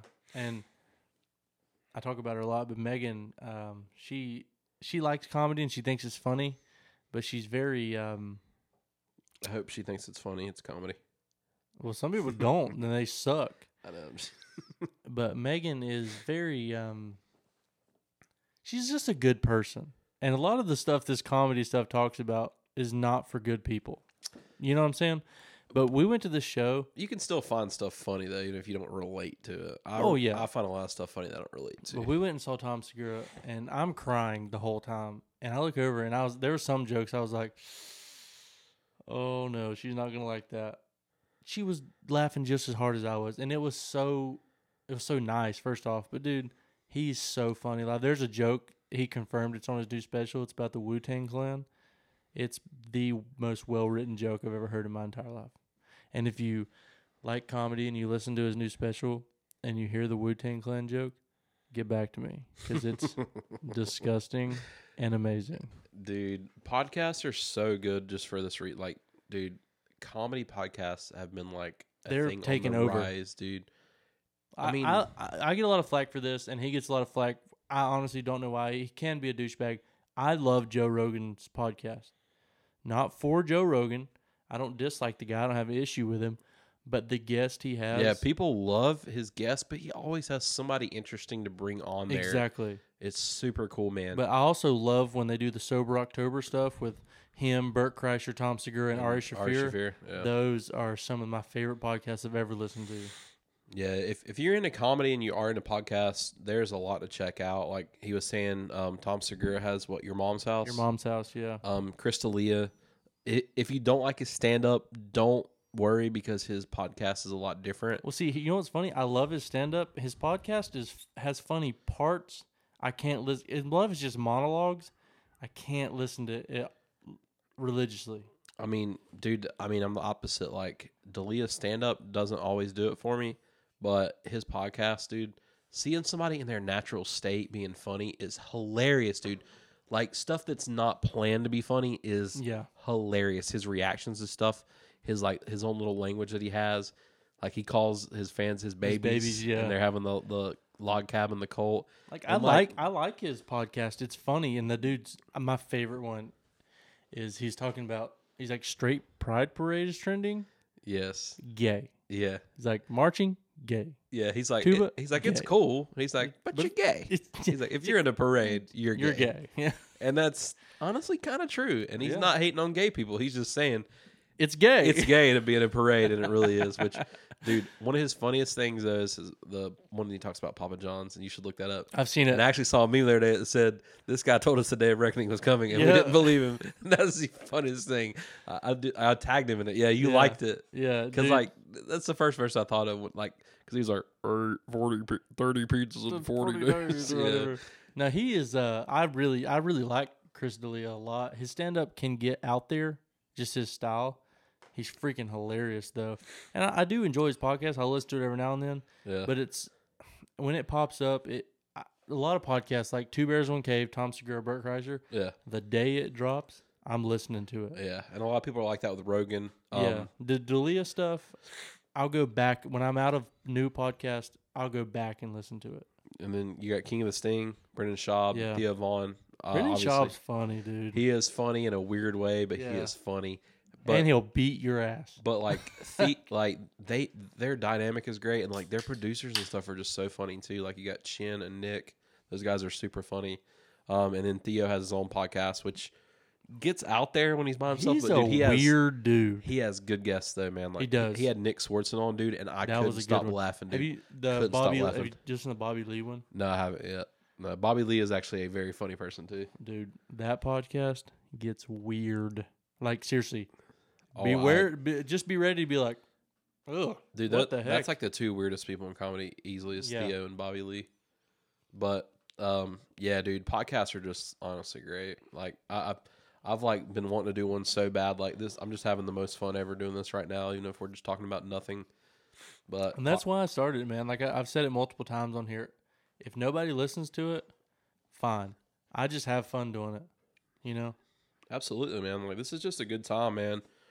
Get together with people and talk, man. Like you're gonna do this anyways. Like why not record it and put it out there? And some people might think it's funny. They might feel the same way. Like it's just somebody's gonna listen to it, whether they're gonna judge you or whatever. But I really want to do one with me, Keaton, you, Jordan Setzer, and I'd like to get Kyle on here too. That's a lot of people, but I mean we can make it work. Dude, I got my mixer there, son. We'll plug her in. Well, I mean, at some point you got to split it up, dude. Just keep the music one, and then we can just do a separate one where it's just like current event stuff, or just kind of like what we're doing now. I just would like to do a podcast with just Kyle talking. That's a monologue I could listen to.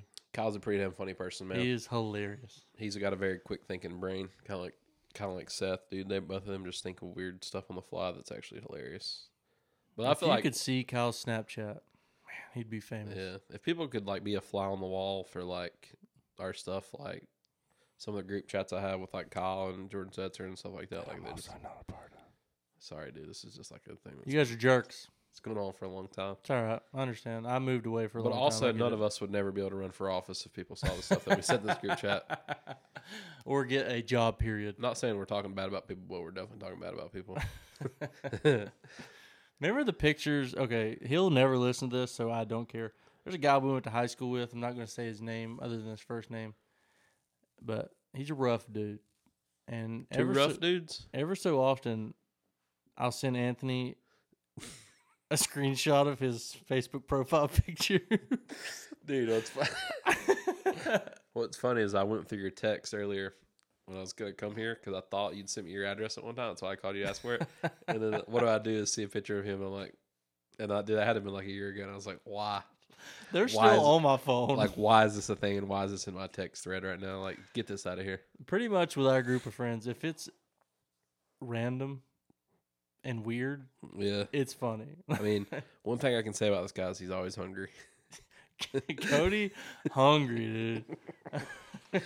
I mean, it's just one of those things, man. Like, if you know, you know. That's one of the that's like a popular saying right now. Like, I'm so old. I'm such a boomer. I had to Google that the other night because somebody put up a picture that said like IYK. I'm like, what does this mean? I'm going to admit this. I have to do that a lot more often. Dude, I'm old as hell. I'm almost 30, dude. Wow. Speaking of music, I forgot what I was going to say. You're old? Oh, no. Music? Speaking of podcasts, I don't know if you listen to any other podcasts and like comedy stuff. Megan and I listen to one called Crime Junkie. It's about like true crime stuff. And they're doing like a live tour and we're going to see them in October.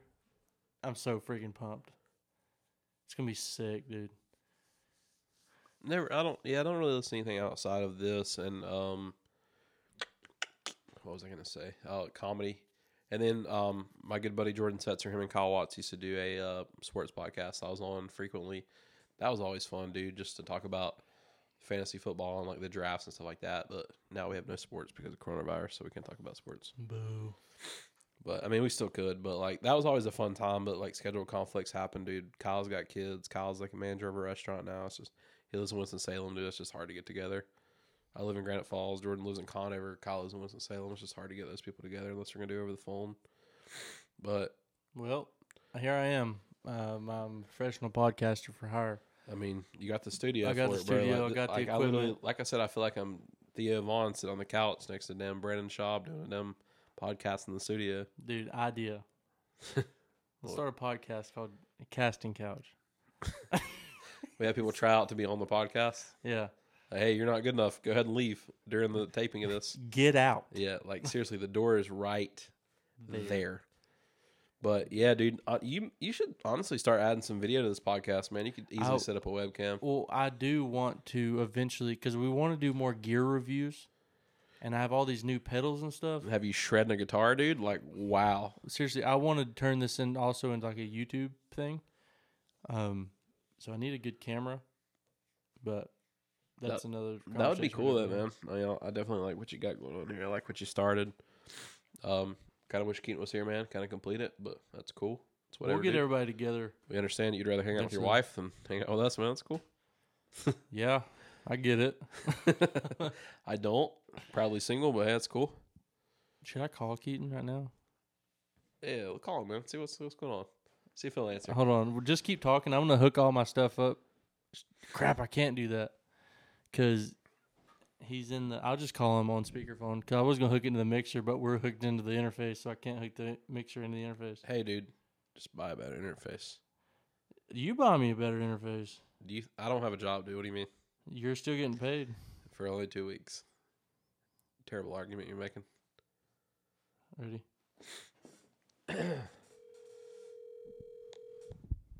You want me to say, hello, you're on Side Stage. Dude, what's up? Welcome to Side Stage Podcast. Dude, what's going on? Hey, what's up? You're on the podcast right now. I just want you to know that. Man. Me and Anthony are sitting around. We're like probably like 3 hours into it. Yeah, we were literally just talking about you. And he's like, should I call Keaton? I was like, yeah, go ahead and call him. So we're going to have to do another one here soon with you actually here recorded. I just want to call and let you know we're thinking about you. All right, thank you, sir. Sounds good. You having fun playing slip and slide or whatever it was you're playing? Yep. He said, "Yep." Yup. He has nothing to say to us. All right, dog. Y'all be good. We'll see you. See you, man. He's way less cool not on the podcast than he is on the podcast. Real life Keaton is not cool, guys. Yeah. Hey, Chris said it though. I just agreed. Dude, he's an accountant. He's a nerd, bro. Is he a PC gaming type nerd though? No, he's not. Damn, I'm the nerdiest of the nerds, man. He does play video games though, but not as much anymore because like we're too focused on being good guitar players. Dude, my PC's cool though. I don't care what you say. No, I think it's awesome, dude. I want one. I really do. Like, You should I build don't, one for I don't all play your video purpose games. stuff, yeah. I don't play video games, but I'll probably put a good graphics card in it, just in case I want to get in and just like shred Fortnite and just kill people. Well, I mean, your graphics card would be good for editing videos too, then. Photos. Yeah. So like, it's not far fetched to have a good graphics card just for like. Listen, I have It's a the money only spending gaming. problem, so don't be surprised you come here. I got like 7 monitors, Me too, bro. and I'm in here just raging. I literally I was like, okay, I got all the stuff for my computer. I've been wanting to build it for a long time. I got all the components, had them build it, and I was like, well, I mean, I definitely need a gaming keyboard and a mouse. So I bought that. Oh, I definitely need a mouse pad with RGB lights in it. Oh, I actually need speakers. All I have is a headset. Oh, I need to put more RGB fans in this. This doesn't look cool enough. Bought more fans for it, had them installed, and now I'm like, what else can I buy? Maybe I need a new mouse, new keyboard. Well, Like, the thing right now, bad. I've finally bought everything to rebuild my pedal board. I finished it today. Well, I haven't built it yet, but I finished buying the stuff. Once I get a set of good studio monitors, I'm actually to the point now where like I'm good. dude, you need a new computer. Well, that's next, but like I don't. That's not something I have to have. But that's coming here in the next couple months. But you know, Well, all I gotta say to that is bars. bar, dude. Screw your bars. That's bro. the thing, bro. Okay, that's a Best Buy thing. You wouldn't understand it. Okay, Sorry, I don't work at Best Buy. it's a PC gaming thing too. Nerd. All right, guys. Super nerd. I don't Yeah. know how far we are into this. Yeah, but I we're guess we're just gonna have to wrap this rambling up. at this point. If you've listened to this far, I really freaking appreciate it because this has turned into a conversation about nothing. Anthony will be back on here a lot more because now he loves it and he And realizes I'm unemployed. and he's poor because he's unemployed. But dude, seriously, thanks you guys so much for listening. I hope you don't die of coronavirus and stay quarantined. Wash your hands. Seriously, like, and shout out to North Bay and all the people that I shout out in this podcast. And like Chris said in a couple episodes before, if you were not already washing your hands, then there's just no hope for you because you're just a disgusting person. Yeah, that's disgusting. You're literally nasty. So just stay safe out there, guys, and have a safe quarantine. But like you For said, real. shout out Kyle Cottle, Seth Green, John Hamby, and Michael Poyam, Michael whoever Poyam. else we talked about. really shout out Michael Poyam. Love that guy. That's a cool dude. But for real, North Bay, all our friends back in the day to this day, man, shout out. We love y'all. Peace. Peace.